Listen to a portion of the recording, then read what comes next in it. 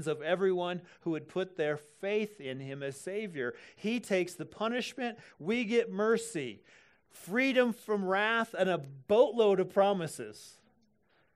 Promises like these all come from John's Gospel.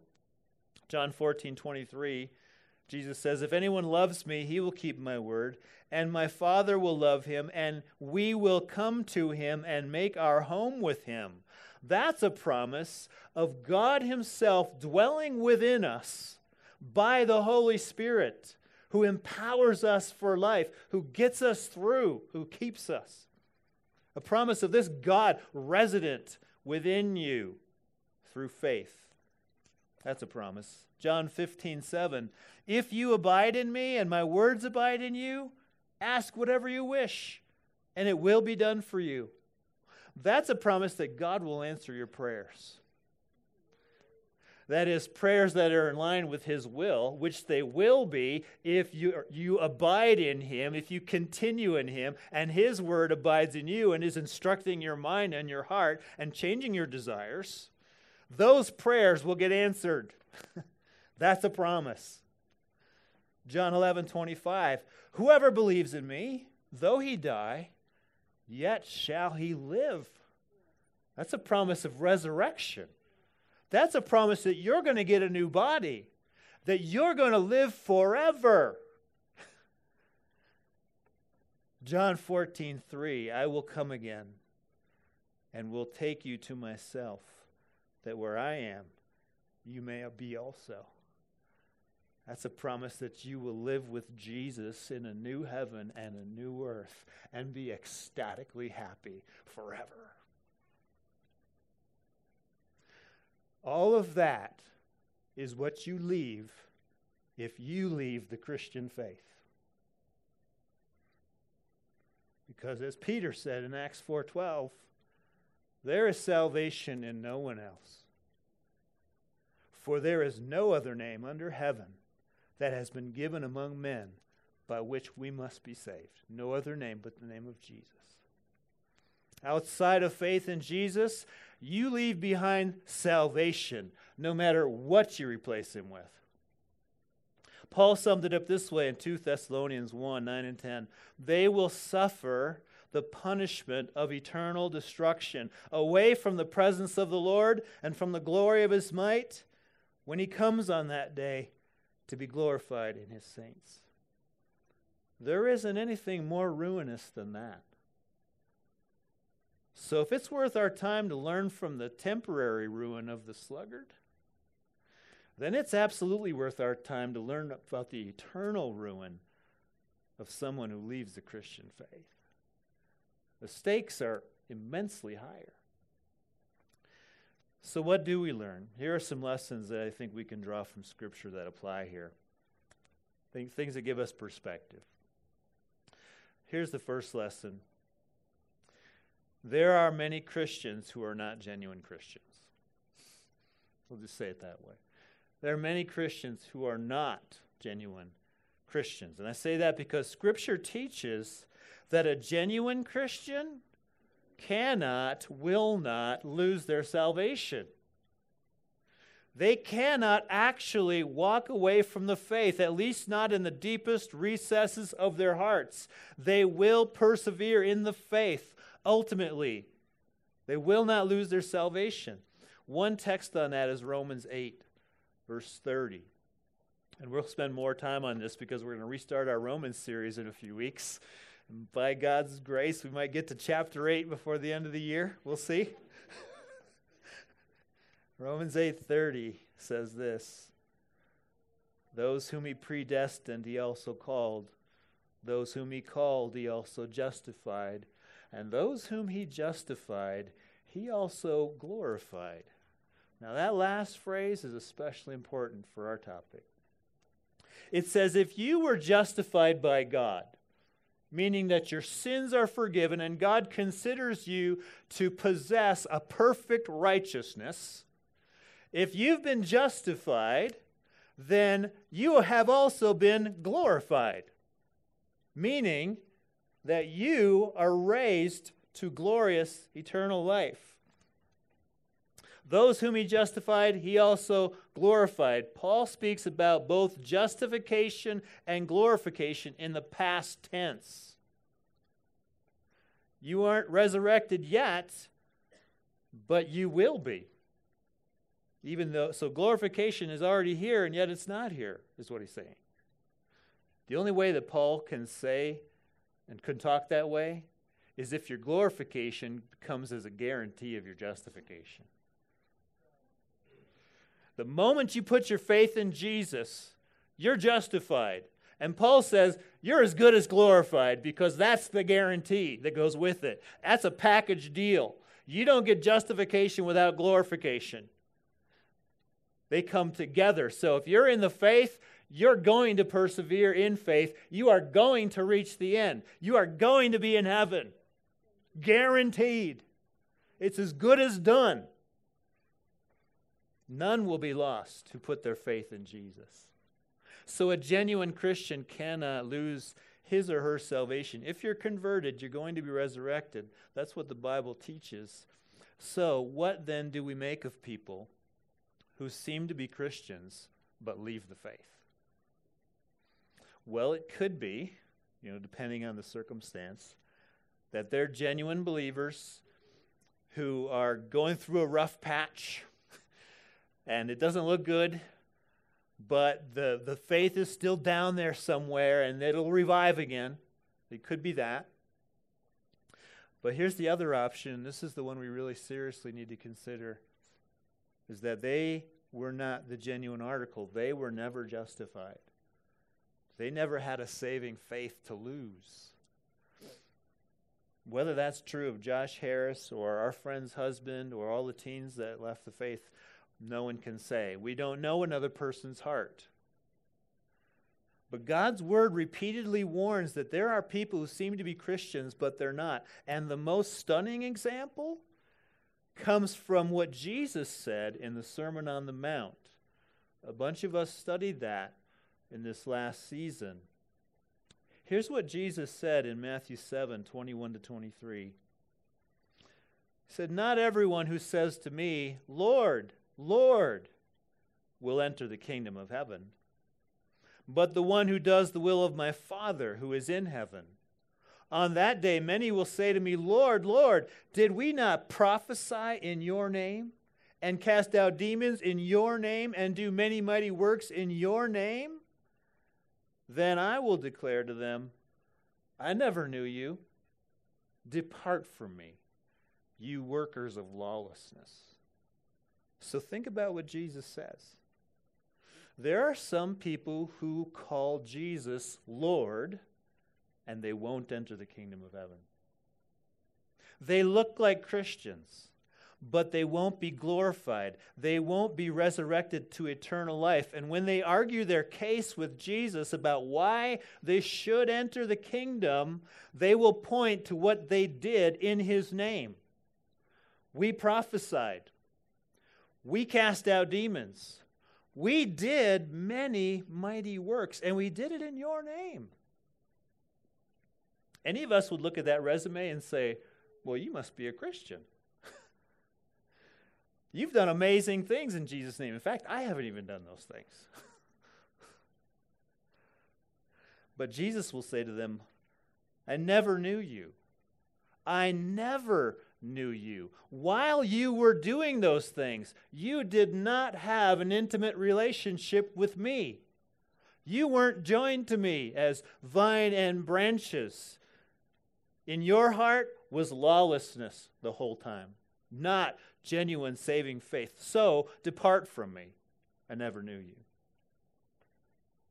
Now that's a perplexing passage, because it suggests that you can actually be used by God to speak a prophetic word, to cast out a demon, and it's a real deliverance, to do a mighty work like pray for somebody to be healed and they're actually healed, that you can do all of that and not be a saved Christian. In fact, I would say that's not just suggested by the passage, that's what the passage teaches. When people say they did all these Christian things, Jesus will not say, Depart from me, you really didn't do that. No. He says, depart from me, I never knew you. You can do all of that and still not know me. Why? Because prophetic words and deliverance from demons and miracles are ultimately God's doing, and he can even use a non-Christian to do it. D.A. Carson says in his commentary on the passage, the false claimants have prophesied in Jesus' name, and by that name exorcise demons and perform miracles. There is no reason to judge their claims false. Their claims are not false, but insufficient.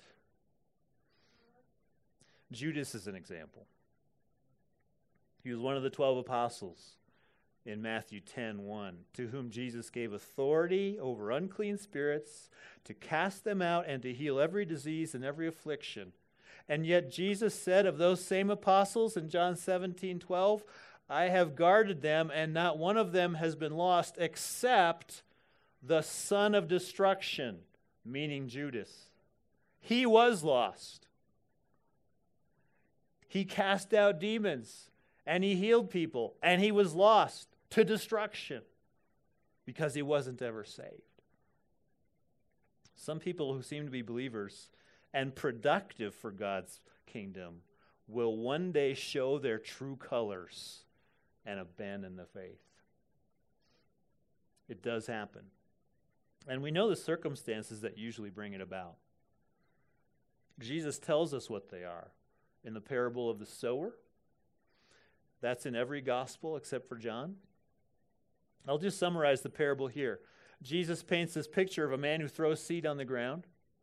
And some of it the birds eat, some of it grows a little bit and then it withers, some of it gets choked by weeds and then it withers, and then some of it grows to maturity and it produces grain.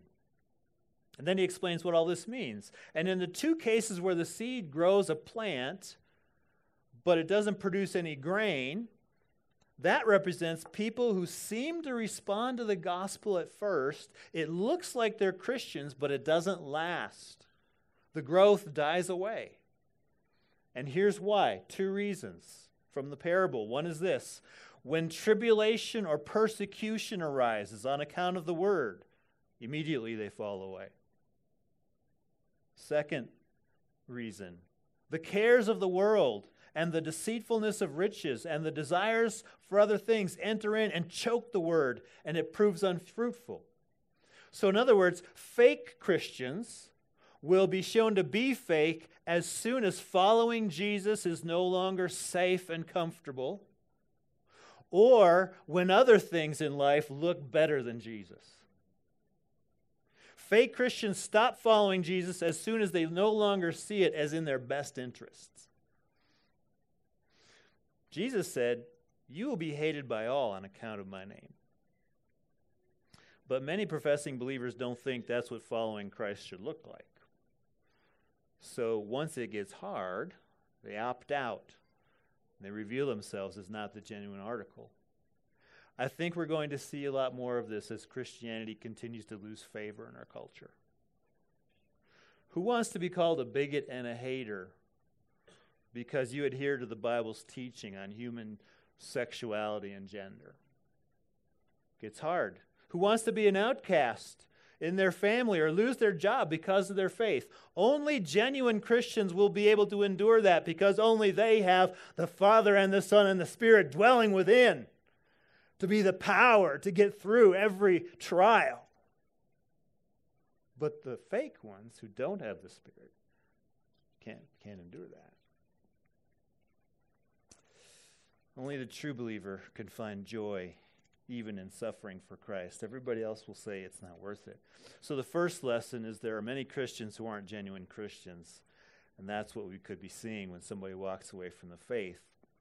But here's a second lesson, and we need to balance the first one with this. That the story isn't over until it's over. The story isn't over until it's over.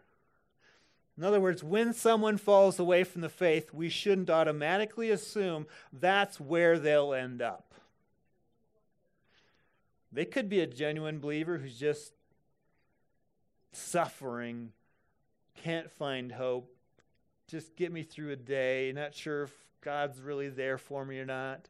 There's a lot of psalms written for people like that, by the way, who are crying out, why have you forsaken me?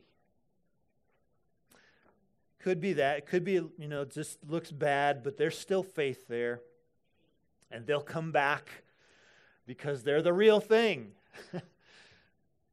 Because they can't genuinely lose their faith. They can't genuinely lose salvation. But even if they're not genuine believers, it doesn't mean that they will end up lost in the end. And probably the best illustration of that is the parable of the prodigal son in Luke 15. It's a long parable, so I'll just summarize it. You got two brothers. They live at home with their father. And one day when that father dies, he's going to give them the inheritance. Well, the younger brother doesn't want to wait. So he says to dad one day, hey, I want the inheritance now. So the dad gives it to him. He gets his inheritance. He spends all of it, wastes it completely in reckless living, it says. He ends up destitute, feeding pigs, eating their slop. He's the prodigal son, the one who extravagantly blows it all.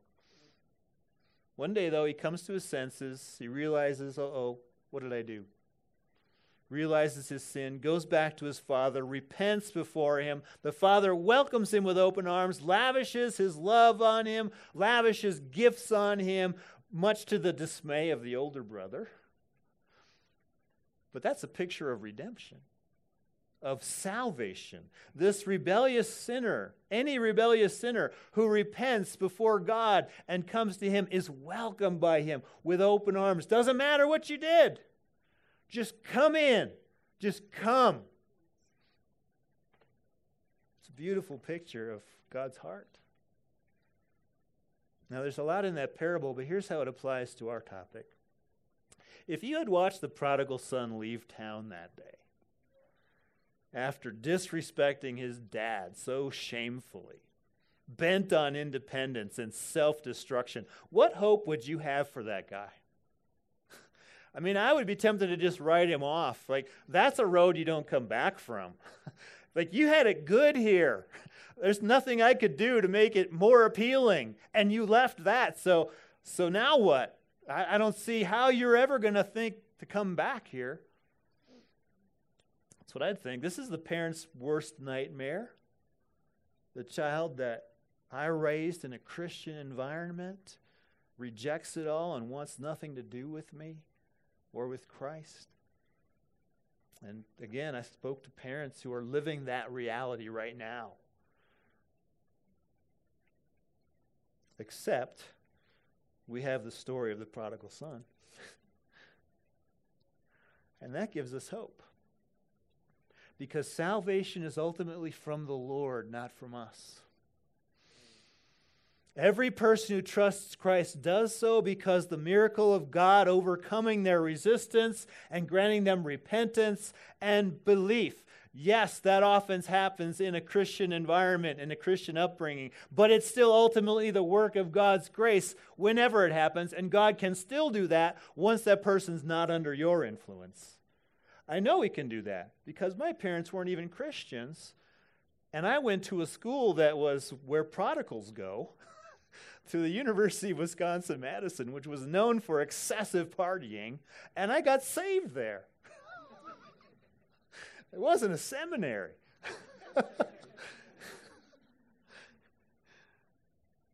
None of us knows the end of another person's story. As long as they're alive, there's hope. Through your prayers, through your witness, through the Holy Spirit, the person that walks away from Jesus may yet turn. So let's close with one more lesson. This applies to each of us directly. Is there a way to know how your story is going to end? Is there a way to know whether or not you are a genuine Christian? And that is a matter of life and death to answer that. You don't want to be the person to whom Jesus says on the last day, "Depart from me, I never knew you." You want to know now while you can still do something about it. Here's what the scriptures tell us to do. Test yourself to see if you are in the faith. Test yourself to see if you are in the faith. That comes from 2 Corinthians 13:5. Paul says, examine yourselves to see whether you are in the faith. Test yourselves. Or do you not realize this about yourselves, that Jesus Christ is in you, unless indeed you fail to meet the test? Paul wrote that to a Christian church, to the Corinthian church. And he's telling them, test yourselves to see if you're in the faith. He didn't just automatically assume it. He doesn't assume that everybody who goes to a church building is a Christian. So he's writing this letter to the whole group saying, hey, test yourselves, examine yourselves. Is your faith a real saving faith or not? If you meet the test, that means Jesus Christ is in you by his Spirit. But if you fail to meet the test, then he is not in you. So how do we examine ourselves? How do we know if we're the real deal? Because if a person can prophesy and cast out demons and do many mighty works in Jesus' name, and that's not good enough, what is the standard? How do I know? Well, we have a whole letter of the Bible written to help us in that. It's the letter of 1 John. John explained his letter this way in 1 John 5:13. He said, these things I have written to you who believe in the name of the Son of God, in order that you may know that you have eternal life. In order that you may know. So he's writing to, again, believers, and he said, I'm giving you a letter. This is getting towards the end of the letter. He says, here's why I wrote these things. I want you to know. I want you to have assurance. I want you to realize you have eternal life. And here's how you can know. So that's what 1 John is all about.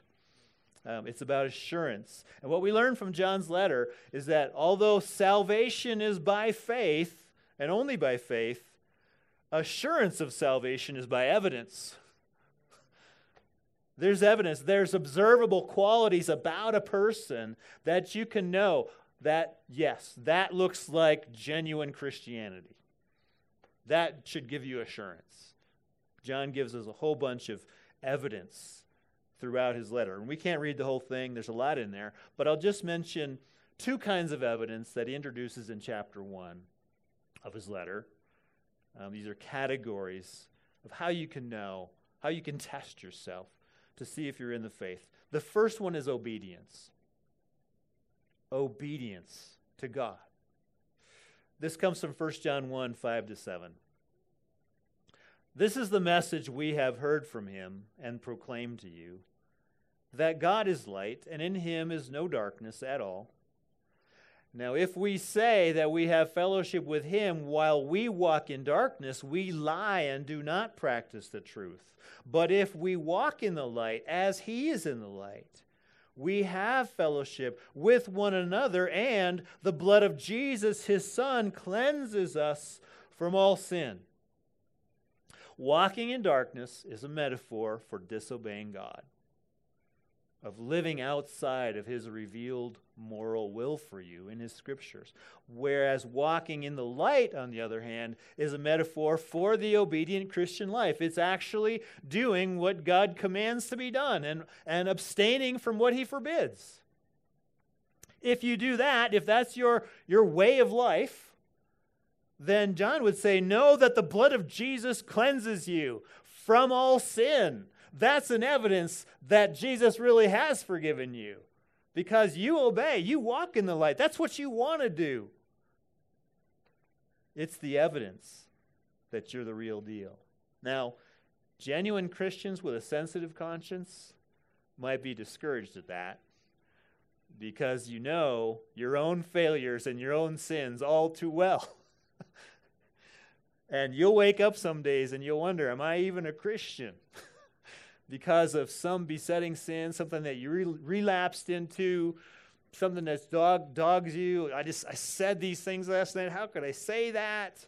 There's days where you wonder, am I even a Christian? Because you have a sensitive and active conscience. Well, John isn't talking about perfect obedience here. He's just talking about genuine obedience. If an apple tree produces only one apple, then that apple is enough evidence that it's a genuine apple tree. Right? You want to see more fruit in your life, but you know what? If there's a little bit and it's genuine, then you're the real deal. Take courage in that. Here's the second evidence of the genuine believer, and it's contrition or sorrow for sin. John writes about that in 1 John 5:8 and 2:10. He said, if we say we have no sin, we deceive ourselves, and the truth is not in us. You're not a Christian if you say you have no sin. But if we confess our sins, he is faithful and just to forgive us our sins and to cleanse us from all unrighteousness. If we say we have not sinned, we make him a liar, and his word is not in us. That's very encouraging, I think, for people of a tender conscience also. Because John includes himself when he says, if we say that we have no sin, we deceive ourselves. John says, I can't say that. I've got sin, and he's an apostle. He knew he had sin in his life, but he doesn't think that having sin in your life means you're not saved. Rather, he says what you do with your sin is the evidence of whether or not you're saved. He says if you admit it, that is, you don't say I have no sin, and if you confess it, he says confess your sins, that is specific sins, not just general statements like, well, nobody's perfect. No, he's talking about identifiable things you've done that you confess to, and you call it sin. He says if that's your lifestyle, if I can see that in you, that is the very evidence that God has cleansed you from those sins. You feel bad about it. You don't like it. You want it to stop. You want others to be brought into that with you, and you confess that, and you have brothers and sisters that surround you. If that's your life, he's saying, yeah, that's a good sign. That's genuine Christianity. So how do you know if you're a genuine Christian outside of the obvious requirement that you believe in the name of the Son of God? You walk in obedience to God as an intentional course of life, and you sorrow over your sins. Notice that neither of those things has anything to do with the results of doing it. The evidence is not whether you prophesy or cast out demons or do many mighty works. You can do none of those things and be a real Christian.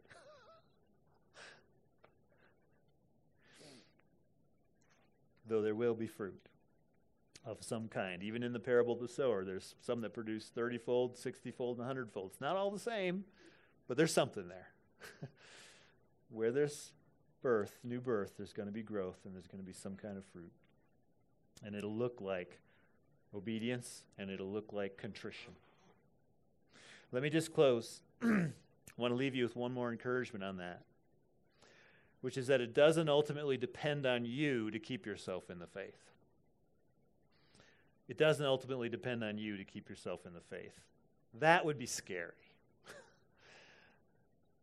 We are fallen human beings. And if salvation depends on our resolve to obey, or am I repenting enough, or do I feel bad enough about it, if that's where it really rests, we could never have any assurance. We just aren't strong enough. We can't keep ourselves, not with all the pressures that we face externally and internally. But here's the good news. There is one who has committed himself to keeping us. Jesus has promised to keep those who are his, to keep us in the faith, to keep us to the end. He said this in John 10:28 and 29. I give them eternal life, and they will never perish, and no one will snatch them out of my hand. My Father, who has given them to me, is greater than all, and no one is able to snatch them out of the Father's hand. How can you be more secure than that? You got Jesus' hand wrapped around you and the Father's hand wrapped around that. And he says, nobody can take you out of there. I'm going to keep you, is what he's saying. If you're justified, you will be glorified because of this. You might have bad days. You might have serious setbacks. You might wake up at the absolute bottom of things sometimes. But Jesus has you if you're his. Paul said, the Lord knows those who are his, even when we don't. Even if you lose your mind to Alzheimer's or something, and you don't know who you are, Jesus knows who you are. He knows you're his. We're going to close by affirming that truth, that he's going to keep us. The worship team's going to come up. We're going to sing a song, He Will Hold Me Fast, by Keith and Kristen Getty. If you put your faith in Jesus, you can sing this because it's true. He will hold me fast. If you're not a genuine believer, then put your faith in Christ now to forgive your sins. Put your faith in Jesus as your sin bearer on the cross, the one who paid the penalty for you. Just tell him you're sorry, confess your sin, and receive eternal life. Receive him as Savior. And then you can sing, He will hold me fast. Let me just pray. There's a bunch of miracles represented here in this room, Lord. Anybody who's gone from darkness to light, it was by your doing. You said, I give them eternal life. This is your gift. This is what you do. We thank you for that. If there's anyone here, Lord, that hasn't gotten that gift, would you do it now? Move in their heart to give them repentance and faith, trust in you. Put now new birth in them. Put now the Spirit into their life and resurrect them. And we ask it in Jesus' name. Amen.